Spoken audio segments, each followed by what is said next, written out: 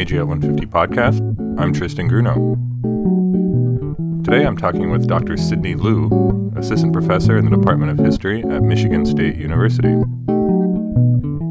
Dr. Lu is the author of Japanese American Migration and the Making of Model Women for Japanese Expansion in Brazil and Manchuria, 1871 to 1945, published in the December 2017 issue of Journal of World History.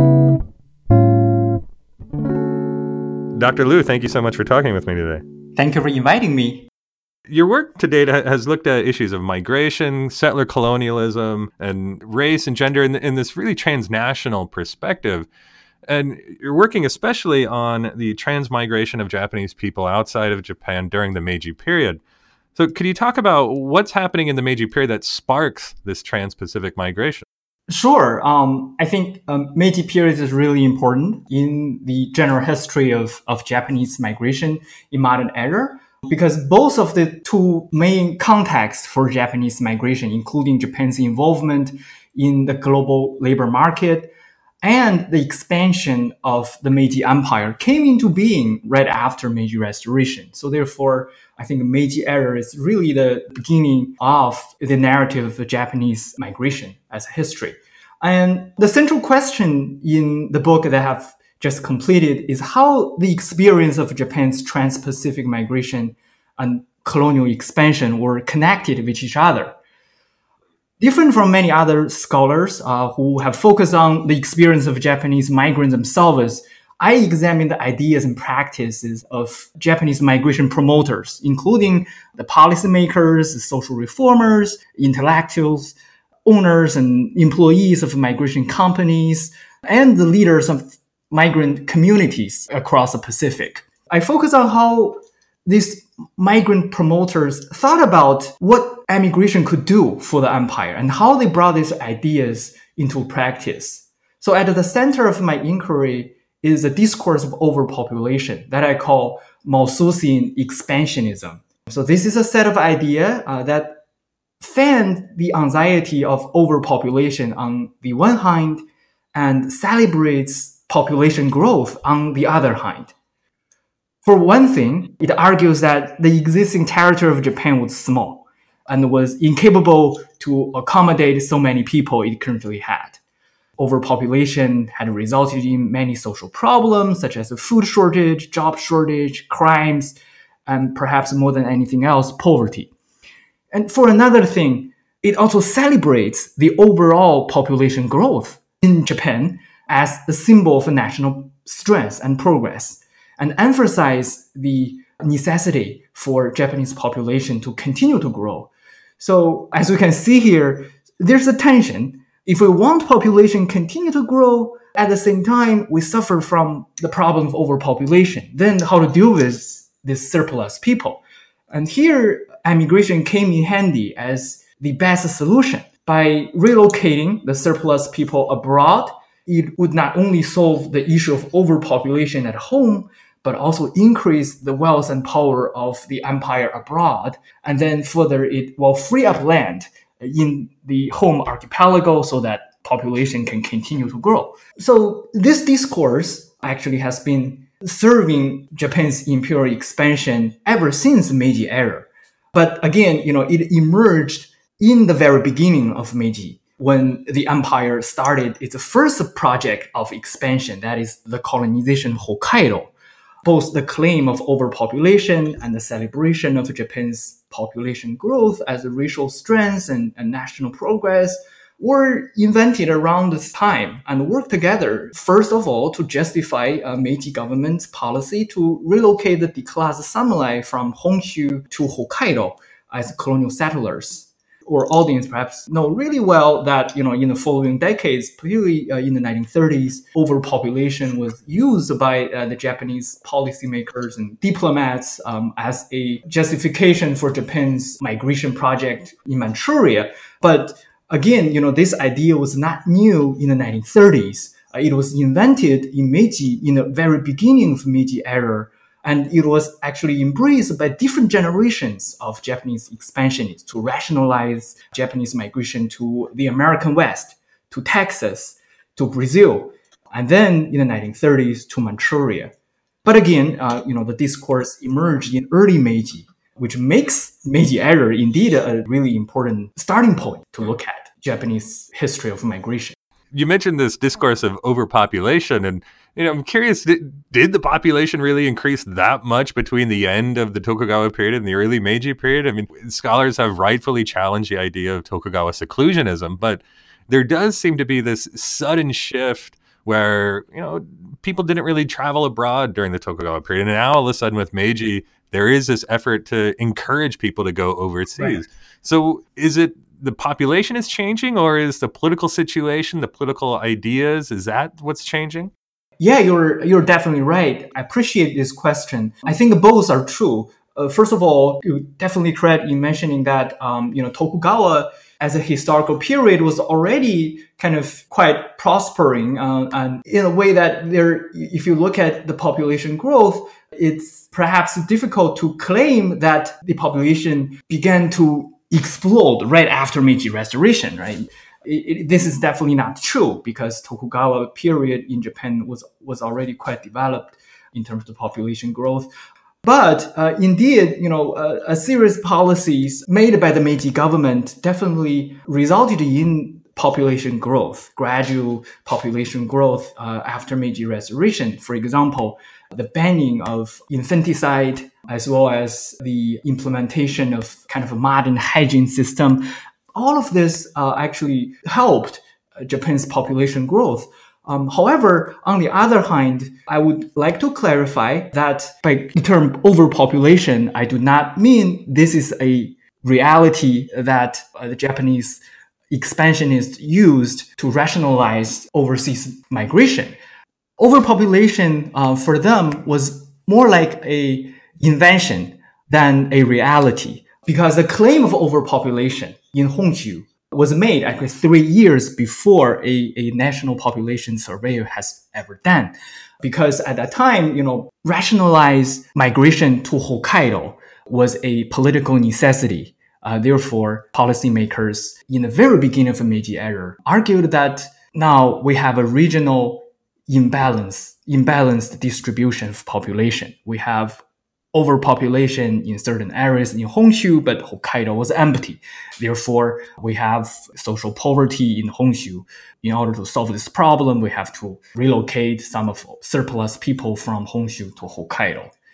Again, to answer your question, I think overpopulation was more a claim, an invented claim, than a social reality. Yet, it is definitely true that there has been a population growth. So kind of a pretense for expansion even. Right. And you mentioned Hokkaido as one destination, and as well as the U.S. West and Brazil. So what are some other places? What are the destinations for these migrants that are leaving Japan? Right, sure. I think when people talk about the history of Japanese overseas migration, few would actually look at Hokkaido, but I think Hokkaido was really the origin or the prelude of Japan's overseas migration.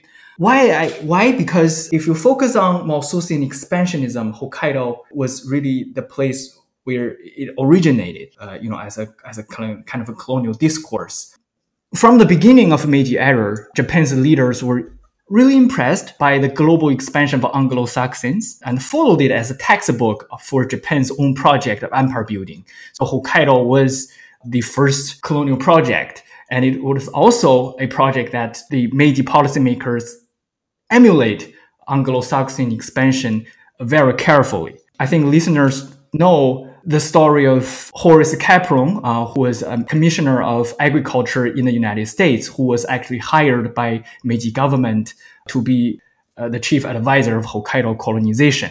He, and among many others from the United States, was hired by the Meiji government experts. But what is actually not commonly known, but also very important, was the story of Tsuda Sen. He was a brain of Japan's colonization of Hokkaido in the early Meiji. He was hired by Meiji government to be the editor of Hokkaido Development Journal. He believed that Hokkaido was similar to American West in terms of its emptiness and abundance of natural resource. He envisioned that the Japanese settlers would turn Hokkaido into Japan's California. I didn't make it up. He actually wrote it, word for word. His view was also accepted by many others of his time, including Fukuzawa Yukichi, who was also actually a supporter of Hokkaido colonization.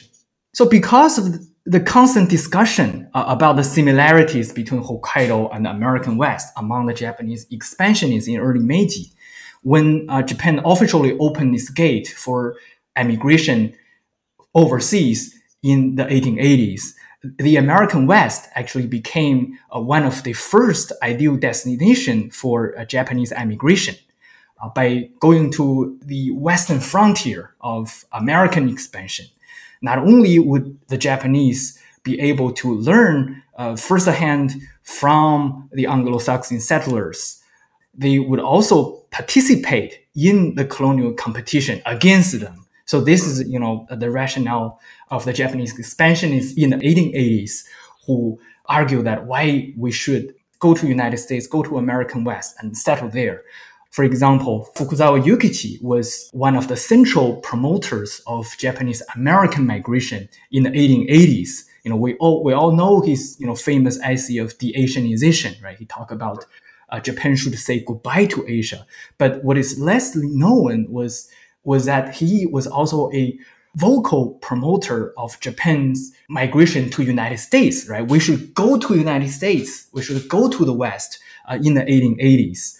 He further argued that we should build small Japans in United States in the 1880s. He also actually funded some of his students for their migration project. I think in 1888, there's an alumni association of Keio Gijuku was formed in San Francisco with more than 30 members. All of them actually studied with him. So this is how the first wave of Japanese American migration started. And also, the idea of thinking American West as a target of Japan's colonial expansion was also embraced by the early Japanese travelers to United States in the late 1880s and early 1890s. Just like the way the Japanese expansionists described Hokkaido, these early travelers and settlers described American West as empty, as resourceful. Also, there's one book even argued that, the Native Americans was similar to the Ainu in Hokkaido. The author even called the Native Americans Red Ainu, to give you an example how they think about this parallel. And that connection between the American West and Hokkaido has always been fascinating. And of course, everyone who travels to Sapporo will hear that phrase, boys be ambitious, right? This right. William Clark who gets brought over to teach some of these new frontier children, so to speak. Yeah, definitely. You're definitely right. William Clark, he was the head of Massachusetts Agricultural College. He was hired by Meiji government to found the Sapporo Agricultural College and later became the Hokkaidō Imperial University.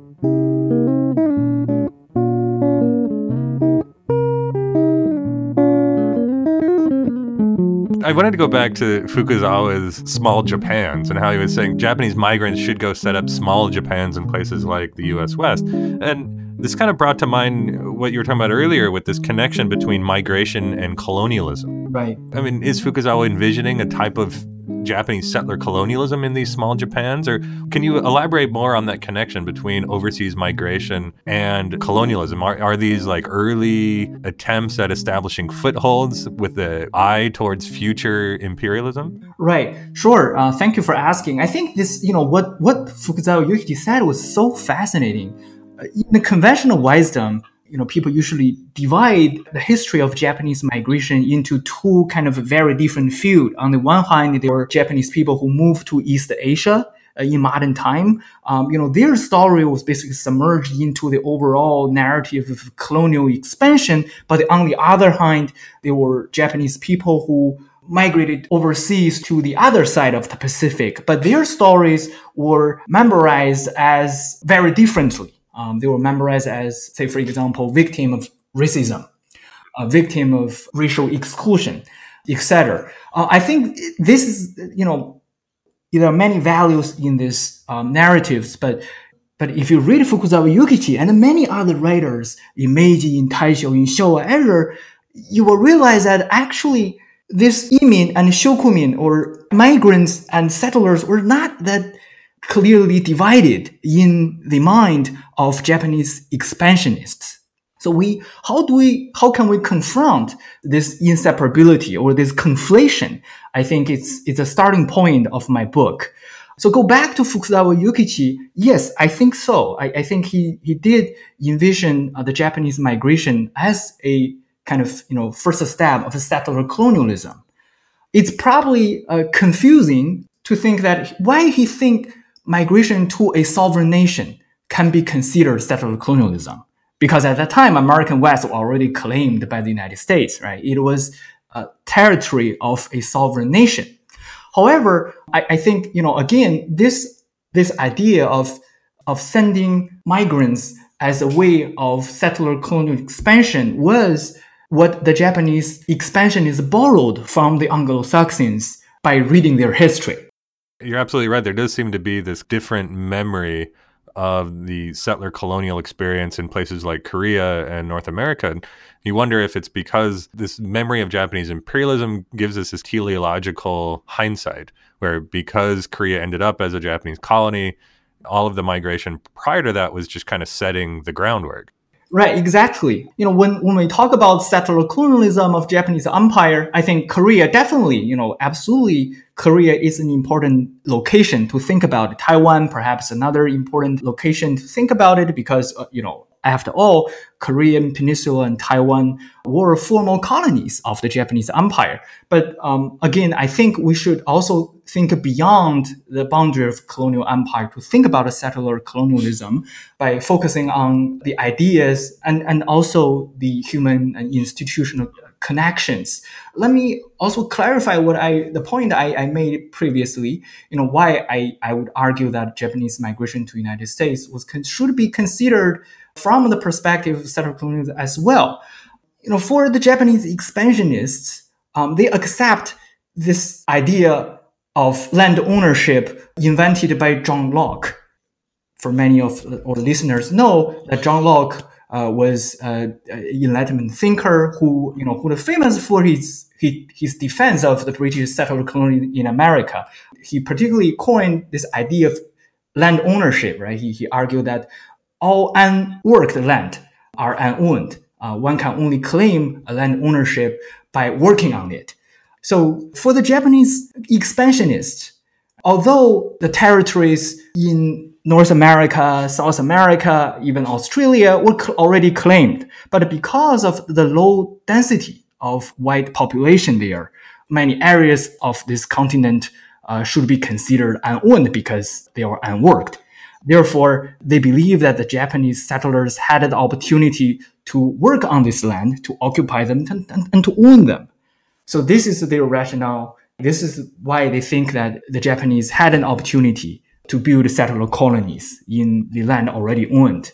And also, one chapter of my book elaborate a kind of less known history of Japanese migration to Texas. I think Texas is an important kind of chapter of Japanese American migration, which usually people overlooked, because Texas, when Japanese expansionists actually read a book about promoting Japanese migration to Texas, this book actually explained really well why the Japanese believe that American migration should be considered settler colonialism. His name is Yoshimura Daijiro. He argued that the history of Texas itself actually demonstrates how migration can be developed into settler colonial expansion. He argued that if you look at the history of Texas, the ownership of Texas already has been shifted hands many times. Originally from Native Americans to the Spanish, and then to the Mexicans, and then to the Anglo-Saxons. Particularly, he argued that when the Anglo-Saxons, when they moved into Texas, Texas belonged to the Mexicans. But gradually, as they settled down, as they work hard on the land, gradually Texas eventually was turned into the territory of the United States. That's how he believed that by migrating into Texas, the Japanese might have an opportunity to turning Texas into their own land as well. And don't forget the Republic of Texas. That's right.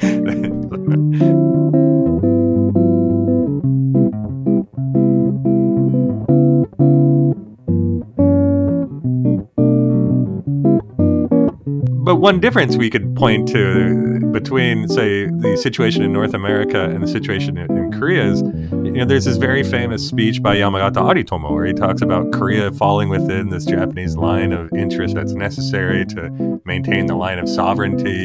So it seems to have a much more integral part in Japanese conceptualizations of national security, whereas the U.S. would fall far outside of that, which might explain why there's so much interest put into Korea as a territory of colonial acquisition. Now, building on that, you mentioned Fukuzawa, you mentioned Yoshimura Daijiro. Can you talk about who are these other expansionists and the ideas that they have, and elaborate on how much aspiration for colonial acquisition did they have in these territories? Sure. Another figure I want to highlight is Nagata Shigeshi. His life is another kind of illustration of this trans-Pacific connections. So he started his career as a migrant by moving into the United States around the time of Russo-Japanese War. He worked as editor of a agricultural newspaper in Japanese American communities. And then in the 1920s, as he described, he was very disappointed by racism that Japanese Americans received in the United States. He moved to Brazil. At that time, he was also named as a president of a major Japanese migration association, which is called Nihon Rikkokai, or Japanese Striving Society. So as a president of the Striving Society, he worked with Nagano Prefecture and collected enough money to purchase a piece of land in the state of Sao Paulo in Brazil. He believed that the future of Japanese expansion was no longer in North America because the rampant racism the Japanese settlers received there, but lies in South America, in Brazil, where the Japanese were able to purchase land, to own land. And he named this land, he and Nagano Prefecture purchased, he named the community, the Japanese community established over this newly purchased land in Sao Paulo, Aliança, in Portuguese, which in English, it means alliance. The name itself actually was a direct response to the racial exclusion or racism Japanese American received, because by naming this community alliance, what he meant is that we Japanese, as a superior but also civilized race, we would treat native people much better than the Anglo-Saxons. While the Anglo-Saxons only know how to exclude others, we are willing to coexist and work with local people. Perhaps our listeners are familiar with this kind of idea or a project of the Japanese wartime empire called Greater East Asian Co-Prosperity Sphere. But the idea of this coexistence, co-prosperity was already invented in the 1920s to justify Japan's migration to Brazil before this whole set of idea was transplanted to Manchuria. And Nagata Shigeshi himself, and with his Striving Society, later also played an active role in Japan's mass migration to Manchuria in the 1930s. And later also, he participated into Japan's migration and expansion into Southeast Asia at the peak of the Pacific War. To go back, you were talking about this tie between Japanese migration, especially to places like South America and North America. And of course, when we talk about the national history of Japanese in places like Canada and the United States, it's of course a story that's, as you mentioned, often about racial discrimination and certainly the internment of Japanese Americans and Japanese Canadians in 1942. I mean, some people might say, oh, well, if they're setting the groundwork for Japanese acquisition of North America, then there was a lot of truth to the fears of invasion. Is that what you're getting at? No, definitely not. I don't think the internment is justified. No, absolutely not. So I want to be absolutely clear that my focus was the migration promoters, not the migrants themselves. I do not believe the migrants themselves deserve the internment. I do not claim the migrants themselves were invaders. So that's why, like I said in the beginning, my focus was the migration promoters, including the Japanese policymakers, the social reformers, as well as the intellectuals, the Japanese imperialists. Most of them were actually located in Tokyo or in Japanese archipelago. My focus was how they envisioned, how they thought about what migration can do for the empire. Their thinking was absolutely different from the most of the migrants themselves on the other side of the Pacific. One of the questions that comes up when we're talking about trans-Pacific or even transnational histories, and when looking at, say, the experience of migrants going overseas, how should we approach this? Is this a Japanese story? Is this a story of, say, the U.S. West or South America, wherever these migrants go? Or maybe another way to phrase that is, whose national history do these migrants fit into? Or should we just get rid of national history as a concept at all? Right. Good question. I think the reason why, the existing scholarship fails to recognize the connections between Japanese migration in Asia and the Japanese migration to North and South America was precisely because it was confined by national history. That is, the Japanese migration to North and South America was considered as ethnic history in the United States, ethnic history in Canada, ethnic history in Brazil. Well, the Japanese migration in Asia was considered as a part of the national history of the Japanese empire. I think this is perhaps even an issue of history as a profession was really confined by nation state. My contribution in this book was to go beyond it, to transcend the national boundary by elaborate these connections. Stories like Fukuzawa Yukichi, story like Tsuda Sen, and story of Nagata Shigeshi, among many others, whose life story has well transcend the boundary of history of nations. Since you've done so much research on migration, how is it that you're bringing migration into your classes? And what's useful about focusing on trans-Pacific or even deconstructing the nation state in your class through looking at migration? I think migration is an important part of the Asian history. Particularly, I'm teaching a class called Asia and the World regularly at Michigan State.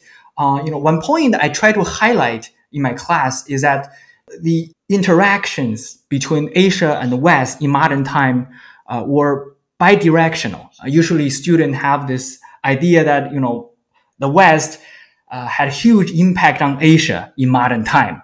Westerners and came to Asia and help Asian society to modernize, to move forward. This, in many ways, this is true. However, there's another side of the story, which is usually students didn't think about, is at the same time when the Westerners came to Asia, there were also Asians who migrated to the West. In my class, I focus on the Chinese and Japanese migration to the United States.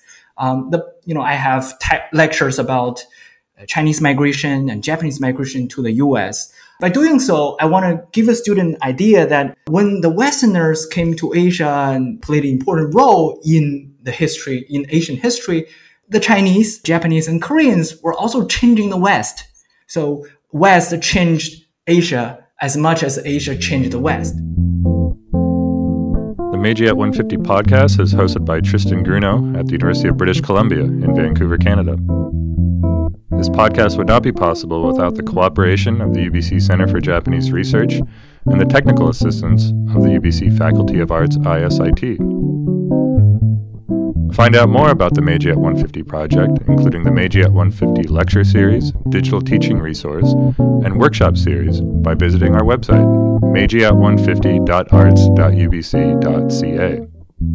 Thank you for listening.